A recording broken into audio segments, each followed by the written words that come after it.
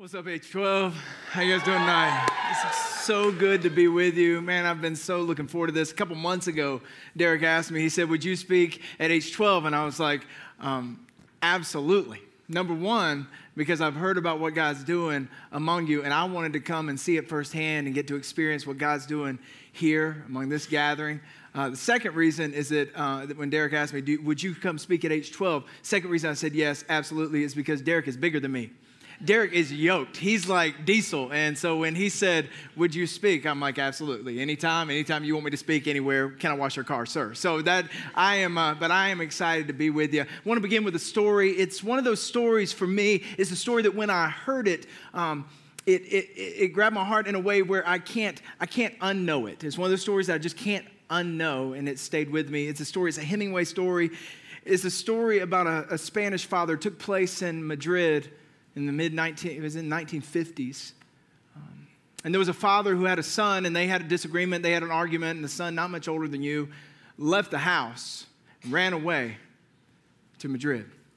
And the father was heartbroken. The father was distraught. After a couple months, he realized his son was not coming home. And his heart was so broken that he tried to figure out, what can I do to get my son back? What can I do to restore the relationship? And so the only thing he could think to do, because he didn't know where his son was, and Madrid is a big city, the father put out an ad in the newspaper, El Liberal, put out an ad in the newspaper that said, Paco. That was the son's name, Paco. He said, all is forgiven. Meet me at the Hotel Montana at noon. Love, Papa. So the day came, and the father was anticipating, would his son be there? Would his son not be there? Nothing prepared him for the moment when he walked around the corner, and he saw that there were 800 men named Paco standing there with a copy of the newspaper, looking for their father. Now, I read that story, and it messed with me. And in that story are the two foundational truths that we're going to look at tonight. In that story are foundational truths that really they're the most dynamic, most important relational dynamics in the universe. And we're going to talk about them. I'm digging the series Sola. The word is a Latin word that it means alone. And so when we talk about these 5 foundational truths, the Bible alone, grace alone, faith alone, Christ alone, God's glory alone. And for years and years, those have been at the core of our faith, essential foundational truths for our faith. That's what we hold tightly to. Reminds me of when I was in Haiti. Anybody ever been to Haiti? Been on a mission trip down there? Fond Baptiste in the community. You go to Fond Baptiste? So we were in the community there, and we were teaching some pastors. There were about 60 pastors in the room, and it was kind of a Q&A time, and one of the pastors raised his hand and asked a question. He said, does a person need to be baptized to be saved? And at this point, everybody's leaning in. And I say, well, baptism is in obedience to Christ, but it is not required for salvation, because it's not by our works that we're saved. And at that point, an MMA match broke out.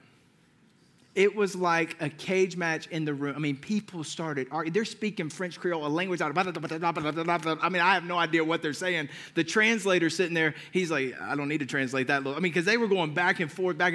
And at this moment, and then he starts talking to me in a language I don't understand, really, really loud at my face. And I put my hand up. I prayed. I said, God, give me something. Put my hand up, and everybody stopped.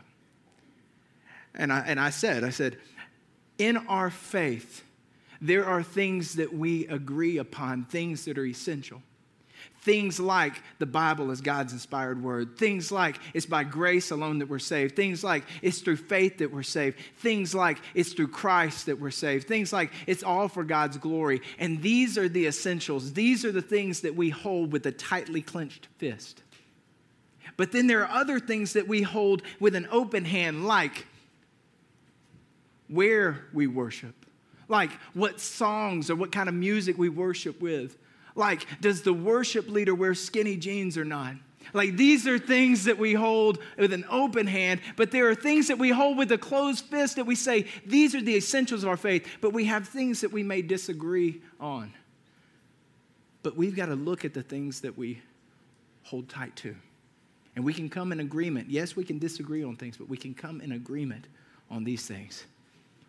And while I'm not sure that it answered a debate that I found out later had been going on for hundreds of years in this town, what it did accomplish was a sense of unity for that group and the things that they could rally around. And so I want to give you those 5 things. Everybody hold your hand up. Hold your hand up. Okay, so you got your hand up, and so now I want you to look. Your thumb represents, it's by the Bible alone. Finger represents, it's by grace alone. Next finger represents by faith alone. Next finger represents that it's by Christ alone, and the other finger represents that it's to God's glory alone. Now take your fist and hold that fist and shake that fist. That, yeah, come on. That is a picture of the things that you hold tightly to in the faith. And so we're through this series, we're looking at these things, and we're going to talk a little bit about 2 of these tonight. We're going to talk about 2 of these foundational truths of grace and of faith. Now, when I left that conversation, I thought about grace and faith. And when I look back on that story, the reason I shared that story with you is because grace and faith are present in that story. See, grace is Papa saying, all is forgiven. Faith is Paco showing up with the newspaper. Now, you and I, we're all Paco. Is there really a Paco in here? That'd just be really cool if there was a Paco in the room. Is there a Paco? Okay, hey, how you doing, Paco? You and I are Paco. And we have a Father who has said all is forgiven. Grace is the Father's heart to forgive. Faith is us showing up and saying, I'm ready, I'll receive that forgiveness. Now, we're Paco. We've wandered off. We've messed up. We've gone a long way from home. And we can't earn our way back. We don't deserve the Father's forgiveness. But we're saved, accepted, embraced, brought back into the family, reunited with God, declared to be right with Him by grace alone. It's only by grace. And it's this idea of grace that Paul writes a letter to the church, this kind of a stake in the ground when it comes to grace. I put it in your notes, and it's in your teaching notes. You can look at the very top. Read along with me. It says, for it's by grace you have been saved through faith, and this is not from yourselves. It is a gift of God, not by works, so that no one can boast. Here's the reason that grace and faith are the 2 most dynamic and powerful relational dynamics, the most powerful relational dynamics in the universe, because it's through grace and faith that your salvation is activated. Those are 2 necessary components, the relational forces that God has given us, and it's through that our salvation is activated. And you got to get this. My goal for tonight is that you would better understand grace and faith, because if you don't get grace and faith, you don't get Christianity. Now, you might have a belief system, and you might come every now and then and get goosebumps, and you might have a religion, and you might have superstition, but you won't have the life that Jesus dreams for you, because what Jesus calls to you and what He invites you to is to receive His grace and have faith in your life. So how do you do that? How do you experience that? I want to tell another story that illustrates that. I'd been on staff at the church for about 4 years, and they told us we were going on a staff retreat. And we went to this hotel, this nice hotel down in Atlanta, and the whole group went down there. And we're standing at the line at the lobby, and they say, we're going to give you your keys. Well, they had like roommates. We have roommates on this trip. It's kind of weird. I mean, I guess it's cool if you're in middle school, do slumber parties. In high school, I guess you sleep over with friends sometimes. But like this, we're 2 grown men, and we're about to share a room. And I don't know who the grown man is that I'm going to share a room with. It's just kind of awkward, just kind of weird. I'm like, I don't know if we're saving money as a church. I don't know if this is staff bonding. I don't know what's going on, but it's just a little awkward. Find out who your roommate's going to be, somebody you don't. And I got a guy that just came on staff, didn't really know him. They give us the room keys, and I just kind of look at him and smile. He smiles at me. I mean, it's just a weird moment that, okay, we're going to share a room. We get on the elevator, and we really haven't had many conversations yet, so now I'm really kind of, asking some questions, kind of background, because you want to know a little bit about the guy that you're about to share a room with. So we get on the elevator, we're kind of talking back and forth, and he's asking some questions. It's just kind of like a first date. It's really weird, okay? And we get up to the floor that we're going to. We get off the elevator. We go to the room. And I look at him like, are you going to put your key in? He's like, puts his key in. We open up the door. Door opens up. We look in the room. And there is a double bed in the room. This is staff bonding. I mean, I'm looking at this thing and I'm going, something's wrong.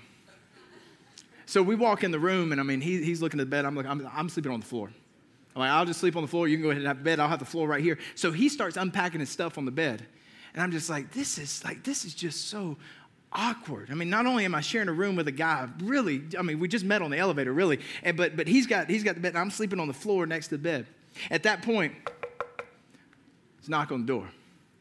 And it wasn't like the door we came in, it's another little door. And when I look over, that door opens up. And when that door opens up, there's a guy standing there with a uniform from the hotel. And he said, sir, your other room is ready. And I look in the door, I look in the doorway, and I look in, and there is a king-size bed with like just a master suite with like a living room area over here, a big screen TV. I mean, in this room, the kitchen area over there. And I look at him, I go, all right, I'm heading over here. So I walk through the room, and I sleep in that room. Now, here's what I want you to see. Grace is that the door was open. It takes faith to step into that room. See, grace is that room has been purchased for us to stay in, for me to stay in, not for him. He can stay in the double bed. But grace is that the room has been open. It takes faith to go in and live in it, to walk in there. Now, here's how this could have worked. That guy could have knocked on the door and said, sir, the other room's ready. I could have looked at him and I said, look in there. I'm like, man, that's too nice. I don't deserve that.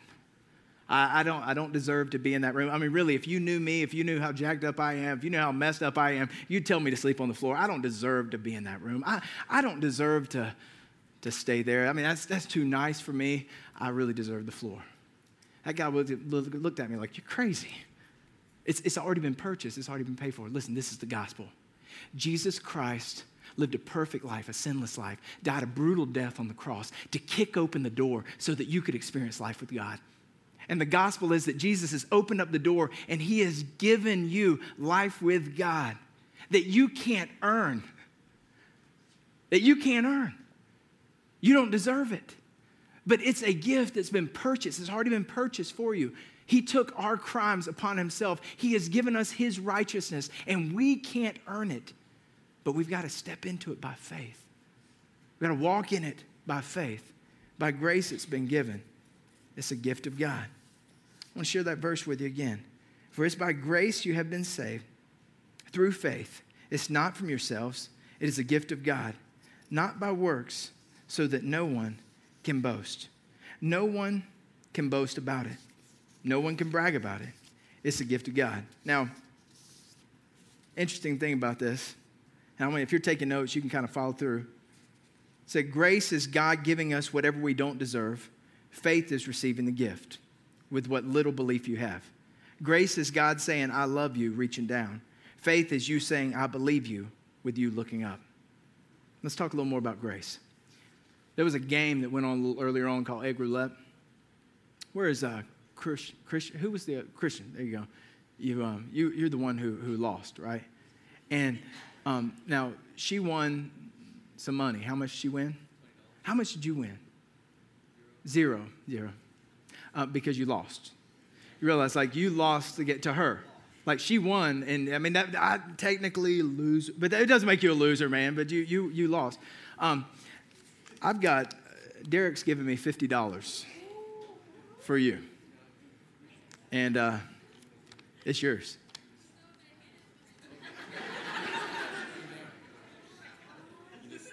Just like that. There you go. Awesome. Yeah, it's gas money, man. Welcome. Awesome, Christian. You thank Derek. Come on. Give it up for Christian. Now, here's the deal.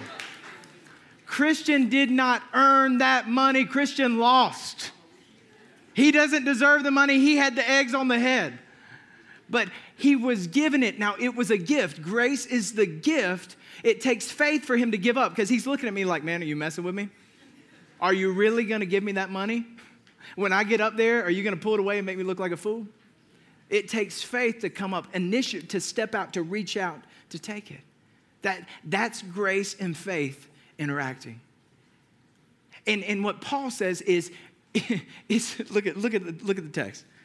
He says, this is not from yourselves, it's a gift of God. It's not by works so that no one can boast. See, grace eliminates spiritual swagger. Because when you receive a gift, Christian can't walk around and go, look at the $50 I earned. He can't walk around with $50, holding it up and saying, I earned the 50. He can't. Because it was a gift to him. He didn't earn it. See, when you realize what God has given you, you can't walk around and go, I got my salvation. Why? Because it was a gift to you. And so many of us walk around with spiritual swagger because we've kind of got a track record of maybe we're doing pretty good. And let me tell you when spiritual swagger shows up, it's how you treat other people. When you look at other people and you say, you know what, I'm glad I'm not like her. Man, I've got my stuff so much more together than him. When you only see the best in yourself and you see the worst in other people, that's where spiritual swagger shows up. But you've been saved by grace. You've been given the gift so that none of us can boast. It's a gift. It's not from yourself. It's by grace through faith. It's a gift of God. But you got to reach out and grab it. I'm going to share a story, share some other stories. I want to share a story from the scriptures. I want you to look with me, if you would, to Mark chapter 5. You got a Worship Center Bible, you can turn there with me. It's a picture that communicates grace and faith. It's a story that I've grown to love recently and something I've been looking at. And then when Derek asked me if I would preach on these two, grace and faith, I thought, man, I can't wait to share this story with you. It's the story of two daughters. Mark chapter 5, verse 21. And I want us to look at the text, and we're going to read through the story. And as we read through the story, we'll take some break and we'll give some context for it. Call it the story of the two daughters. Let's pick up in verse 21. And when Jesus had again crossed over by boat to the other side of the lake, a large crowd gathered around him while he was by the lake. And then one of the synagogue leaders named Jairus came, and when he saw Jesus, he fell at his feet. So this guy, Jairus, he's a very important, very influential, very powerful man. He's the ruler of the synagogue. This guy's really well known, and so he makes his way through the crowd. He's one of those people that when he walks through the crowd kind of breaks. Jairus is walking through the crowd. He sees Jesus. He comes to Jesus, and he throws himself at his feet because he's a desperate man. Look at why he's desperate. 23. He pleaded earnestly with him, my little daughter is dying. Please come and put your hands on her so that she will be healed and she'll live. And so Jesus went with him. And Luke tells us that his daughter is 12 years old. So he has a 12-year-old daughter who's dying. I mean, she's hanging on by a thread. And he comes and he begs Jesus because he knows if he can just get Jesus to his daughter, that Jesus can heal his daughter, that Jesus can make things right, that Jesus can bring her to health. And this text says a large crowd followed and pressed around him. So here's the picture. Jesus and Jairus are walking, and there are other people who have needs, other people they just want to be around Jesus. So they're pressing in. It's kind of this group, this mob that Jesus is trying to make his way through. Jairus is trying to make their way through. His daughter's barely hanging on. They're trying to make their way through traffic. They're desperate. Jairus is desperate. I was thinking back to a couple months ago, my brother-in-law called me. Dustin, you were up visiting. And Dustin was over the house. We were talking and get a phone call. It's my brother-in-law, Marty. And he said, man, my dad's in the emergency room. And I don't think he's going to make it much longer. And we had conversation that his dad was not a believer. They didn't know where his dad was in faith and never professed his faith. And he said, can you come share with him? And man, I told Dustin, I gotta go. Jumped in the car and I was driving down to Atlanta, and it's down at St. Joe's, down off 285. And I'm just like, man, what am I gonna say? I called my accountability partner, Ronnie. I call him up and I say, Ronnie, will you pray for me? I'm going to share the gospel with Mark's dad, and he's got pancreatic cancer. He's not gonna live much longer. And Ronnie starts to pray for me, and Ronnie prays it down. He gets done praying. He says, amen. And he says, man, people are looking at me funny. I said, why? He said, because I'm on my knees at Bass Pro Shop. I was having lunch with Ronnie a couple weeks ago, and I brought him a Bass Pro Shop gift certificate. I said, thank you for praying for me. So we get to, I get to 285, and on 285, it's just jammed up traffic. I mean, traffic's not moving at all. They're calling me, and they're texting me, and they're saying, you know, how far are you? How far do you got to go? He's not supposed to live much longer. Get here fast. And man, my heart's beating. I'm just like, I know I'm supposed to go share the gospel with him, but I remember sitting in that traffic, just this feeling of desperation. But I can't imagine 12-year-old daughter being in that place. I have no idea what that's like. And so he's got this 12-year-old daughter, and she's dying, and she doesn't have much longer. And this crowd is keeping Jesus from getting to her. Look at verse 25. And a woman was there who had been subject to bleeding for 12 years. She had suffered a great deal under the care of many doctors and had spent all she had. Yet instead of getting better, she grew worse. Notice how long she's been bleeding. How long? So for as long as Jairus' daughter has been alive, this woman's been subject to bleeding. And what this means, subject to bleeding, she would have had a condition that would have made her unclean under Mosaic law. So she would have been unclean. Anything she touched would have been unclean. She wouldn't be able to cook for her family. She wouldn't be able to be around her family. She wouldn't be able to worship with other people. She was technically unclean according to the law. And so this text tells us, she was emotionally spent, she was physically spent, she was relationally spent, she was financially spent. She's at the end of herself. She's been going through this for 12 years of suffering. And notice what happens. She was an outcast. Verse 27. When she heard about Jesus, she came up behind him in the crowd and touched his cloak, because she thought, if I just touch his clothes, I will be healed. And immediately her bleeding stopped, and she felt in her body that she was freed from her suffering. And at once Jesus realized that power had gone out from him. He turned around in the crowd and asked, who touched my clothes? You see the people crowding around against you? His disciples are like, Jesus, there are people all around you. There are people touching you all over. And so they're asking questions. And yet you ask, who touched me? But Jesus kept looking around to see who had done it.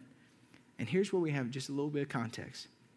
When it says that she touched his clothes, it isn't referring to the white nightgown that Jesus wears in the movies or the blue sash that he wore in Vacation Bible School, flannel graph. It's referring to a prayer shawl. It's referring to a prayer shawl, which would have been common in that day for a rabbi to wear. And a prayer shawl goes back to, let me read the text to you from Numbers, if you're taking notes. It's Numbers 15, 37 through 39. Where the Lord said to Moses, speak to the Israelites and say to them, throughout the generations to come, you were to make tassels, seat. Can you say that with me? Seat. That's just a fun word. On the corners, the way you say that word is kanaf. Can you say kanaf? Kanaf, Hebrew scholars you are. Of your garments with a blue cord on each tassel. And you will have these tassels to look at, and you will remember all the commands of the Lord. A prayer shawl is called a talith.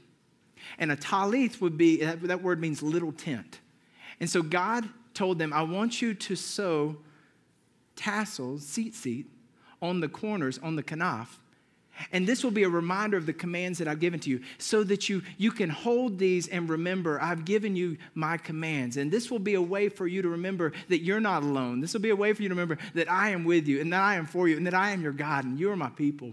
And you'll make this little tent, a talith. And the reason they call it a little tent is because they couldn't get the entire nation of Israel under the tent of meeting when they were in the wilderness. And so people would have these tents. And so it's kind of like a hoodie, okay? It was kind of like an ancient hoodie. And they would use this to be their little tent. Remember when Jesus says, when you pray, don't go out on the street corner and pray out loud. He said, go in your closet and pray where other people can't hear you, between you and God. In the Bible, it says Paul was a tent maker. Maybe he made little tents. It makes sense. And so it would be the custom for a rabbi to wear a prayer shawl. Now, let's keep going. Now, and what's interesting, I'll just say this. Not only is this ancient, that many people would wear these in the first century world, but also that people still wear these now. Maybe some of you have friends who practice Judaism, and they've got seat. I was at Quick Trip not too long back, and I saw a guy in Quick Trip, and he had seat hanging out of his, and I said, I see your seat. No, I didn't say that, but that would be really weird if I did. Just keep on moving. So, back to the Bible, okay? And so in Matthew, it says specifically that she touched the hem of his garment. She touched the corner. She touched the kanaf. Why would she touch the hem, the corner of his garment? Now in Malachi chapter 4, verse 2, listen to this verse. It says, but for you who fear my name, the Son of Righteousness will rise. Now this is a prophecy in the Old Testament. This was written hundreds of years before Jesus shows up on the scene. It says, but for you who fear my name, the Son of Righteousness will rise with healing in his wings. The word there for wings is kanaf. That when the Son of Righteousness comes, there will be healing in the corners. So here is this woman who knows the prophecy. She knows the word of God. It's been revealed to her, and by faith, what does she do? She reaches out and she touches the corners of his garment because she knows God's word. She believes that if she touches the corners, based on God's word, that he is the Son of Righteousness. Jesus is the Son of Righteousness. And if she can just touch the corner of his garment, that she'll find her healing. Verse 33. And then the woman, knowing what had happened to her, came and fell at his feet and trembled with fear and told him the whole truth. And he said to her, daughter, your faith has healed you. Go in peace and be freed from your suffering. What does Jesus call her? Daughter. Jairus is desperate for his daughter. What Jesus is showing is, you're my daughter. You're my daughter too. You're a daughter of the King. And he stops to care for her, who is unclean. Now Jesus flips the script. Because under Mosaic law, anybody who came in contact, if she would have touched somebody, they would have been unclean. But Jesus is holy and he is pure. And so when she touches Jesus, she becomes clean. He flips the script, turns it upside down, and she is healed. She's healed. Now, what's interesting here is how her faith brought about her healing. She reaches out in faith. That's what faith is. Faith is reaching out for God. It's reaching out for God. Reaching out in prayer. Reaching out in obedience to what God has revealed to you. Not just saying yes, but stepping forward. Leaning into God. And some of us look at it and we're like, man, I don't have much faith. Jesus had a statement he said a lot of times. He would say, you have little faith, and you have little faith, and you have little faith. And we read that and we're like, man, that's derogatory. Jesus is like, you don't have much faith. But what I find interesting in the scriptures is that even when they have little faith, he does the miracle. I think he was saying little faith like as a term of endearment, like you little faith. Like you bunch of little faiths running around. Like I love you. You know, I mean, there's just, and then he meets them there. See, it's better to have little faith in a big God than big faith in a little God. That would be a good time to say amen. I don't know if you say it, but that's kind of the proper place. And so God wants you to reach out in faith. Now, then the story takes another turn. Look at verse 35. While Jesus was still speaking, some people came from the house of Jairus, the synagogue leader. Your daughter is dead, they said. Why bother the teacher anymore? Overhearing what they said, Jesus told him, don't be afraid.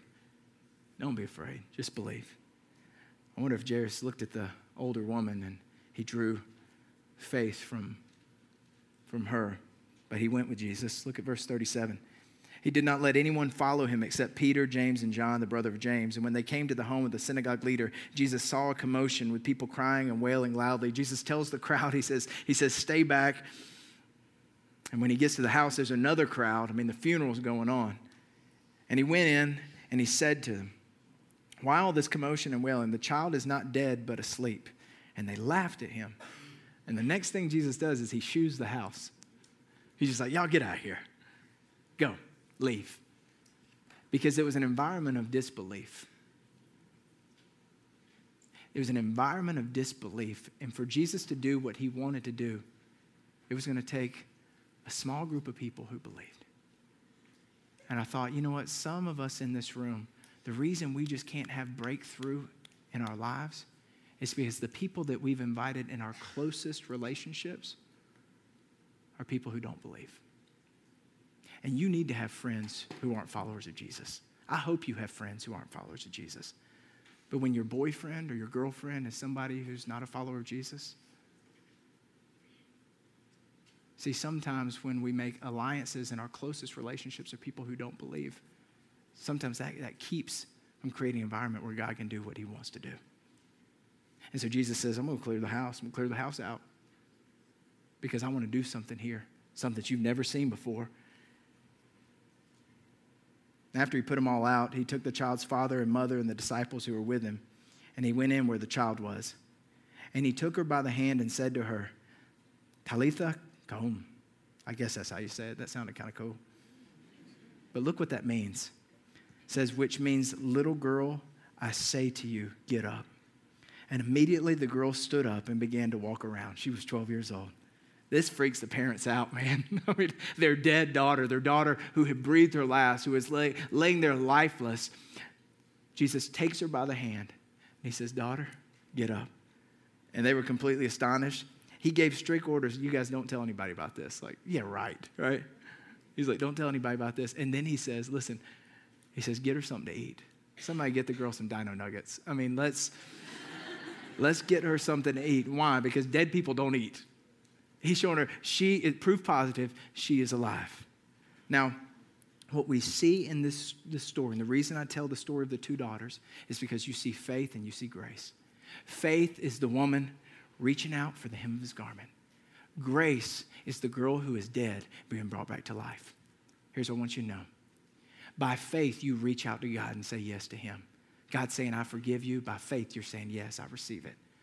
His grace is what he has given to you when you were dead in your sins. You can't earn it.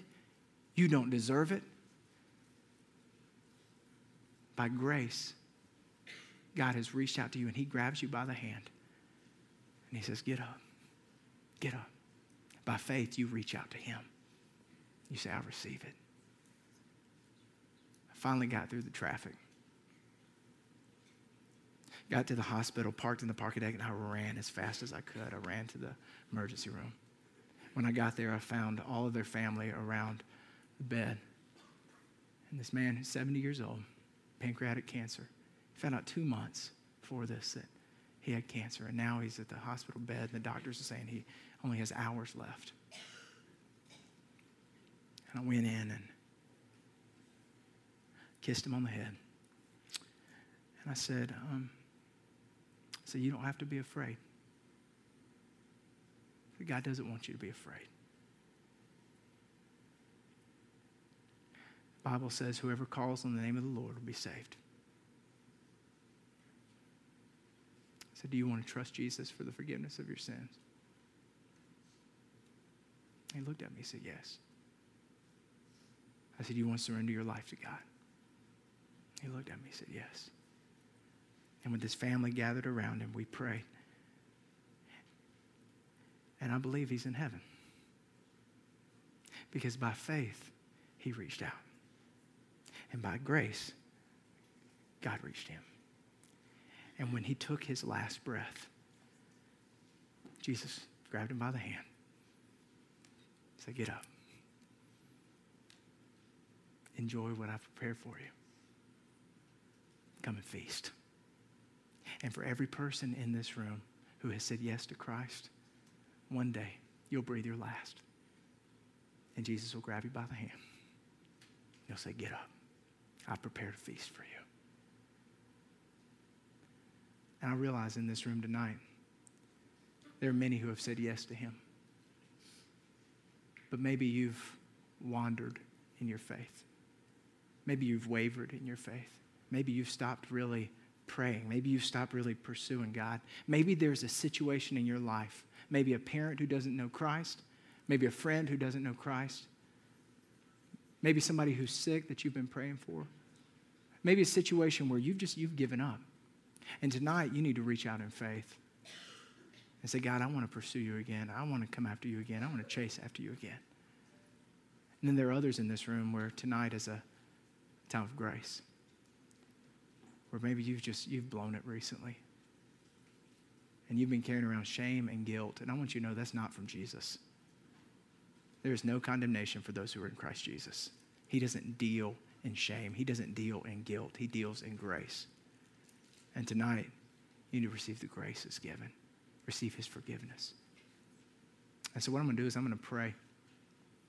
And then we're going to place a couple of these prayer shawls up front.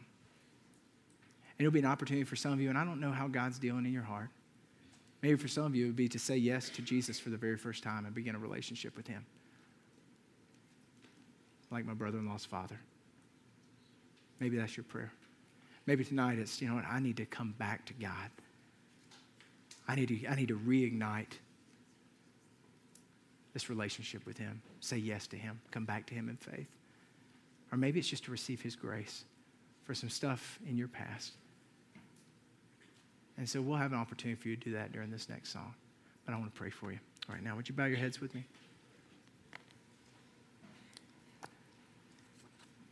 God, in a room like this, with a word like this,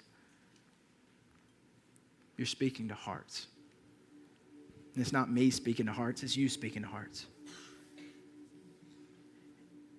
And tonight, you want to set people free. Tonight, you want to set people free from condemnation. Tonight, you want to set people free from guilt and shame. Tonight, you want to set people free from spiritual apathy. Maybe some need to repent from spiritual swagger. They've been acting like it's all about them. And their faith has been self-absorbed spirituality. God, tonight they need to return to you. For some in this room, it's a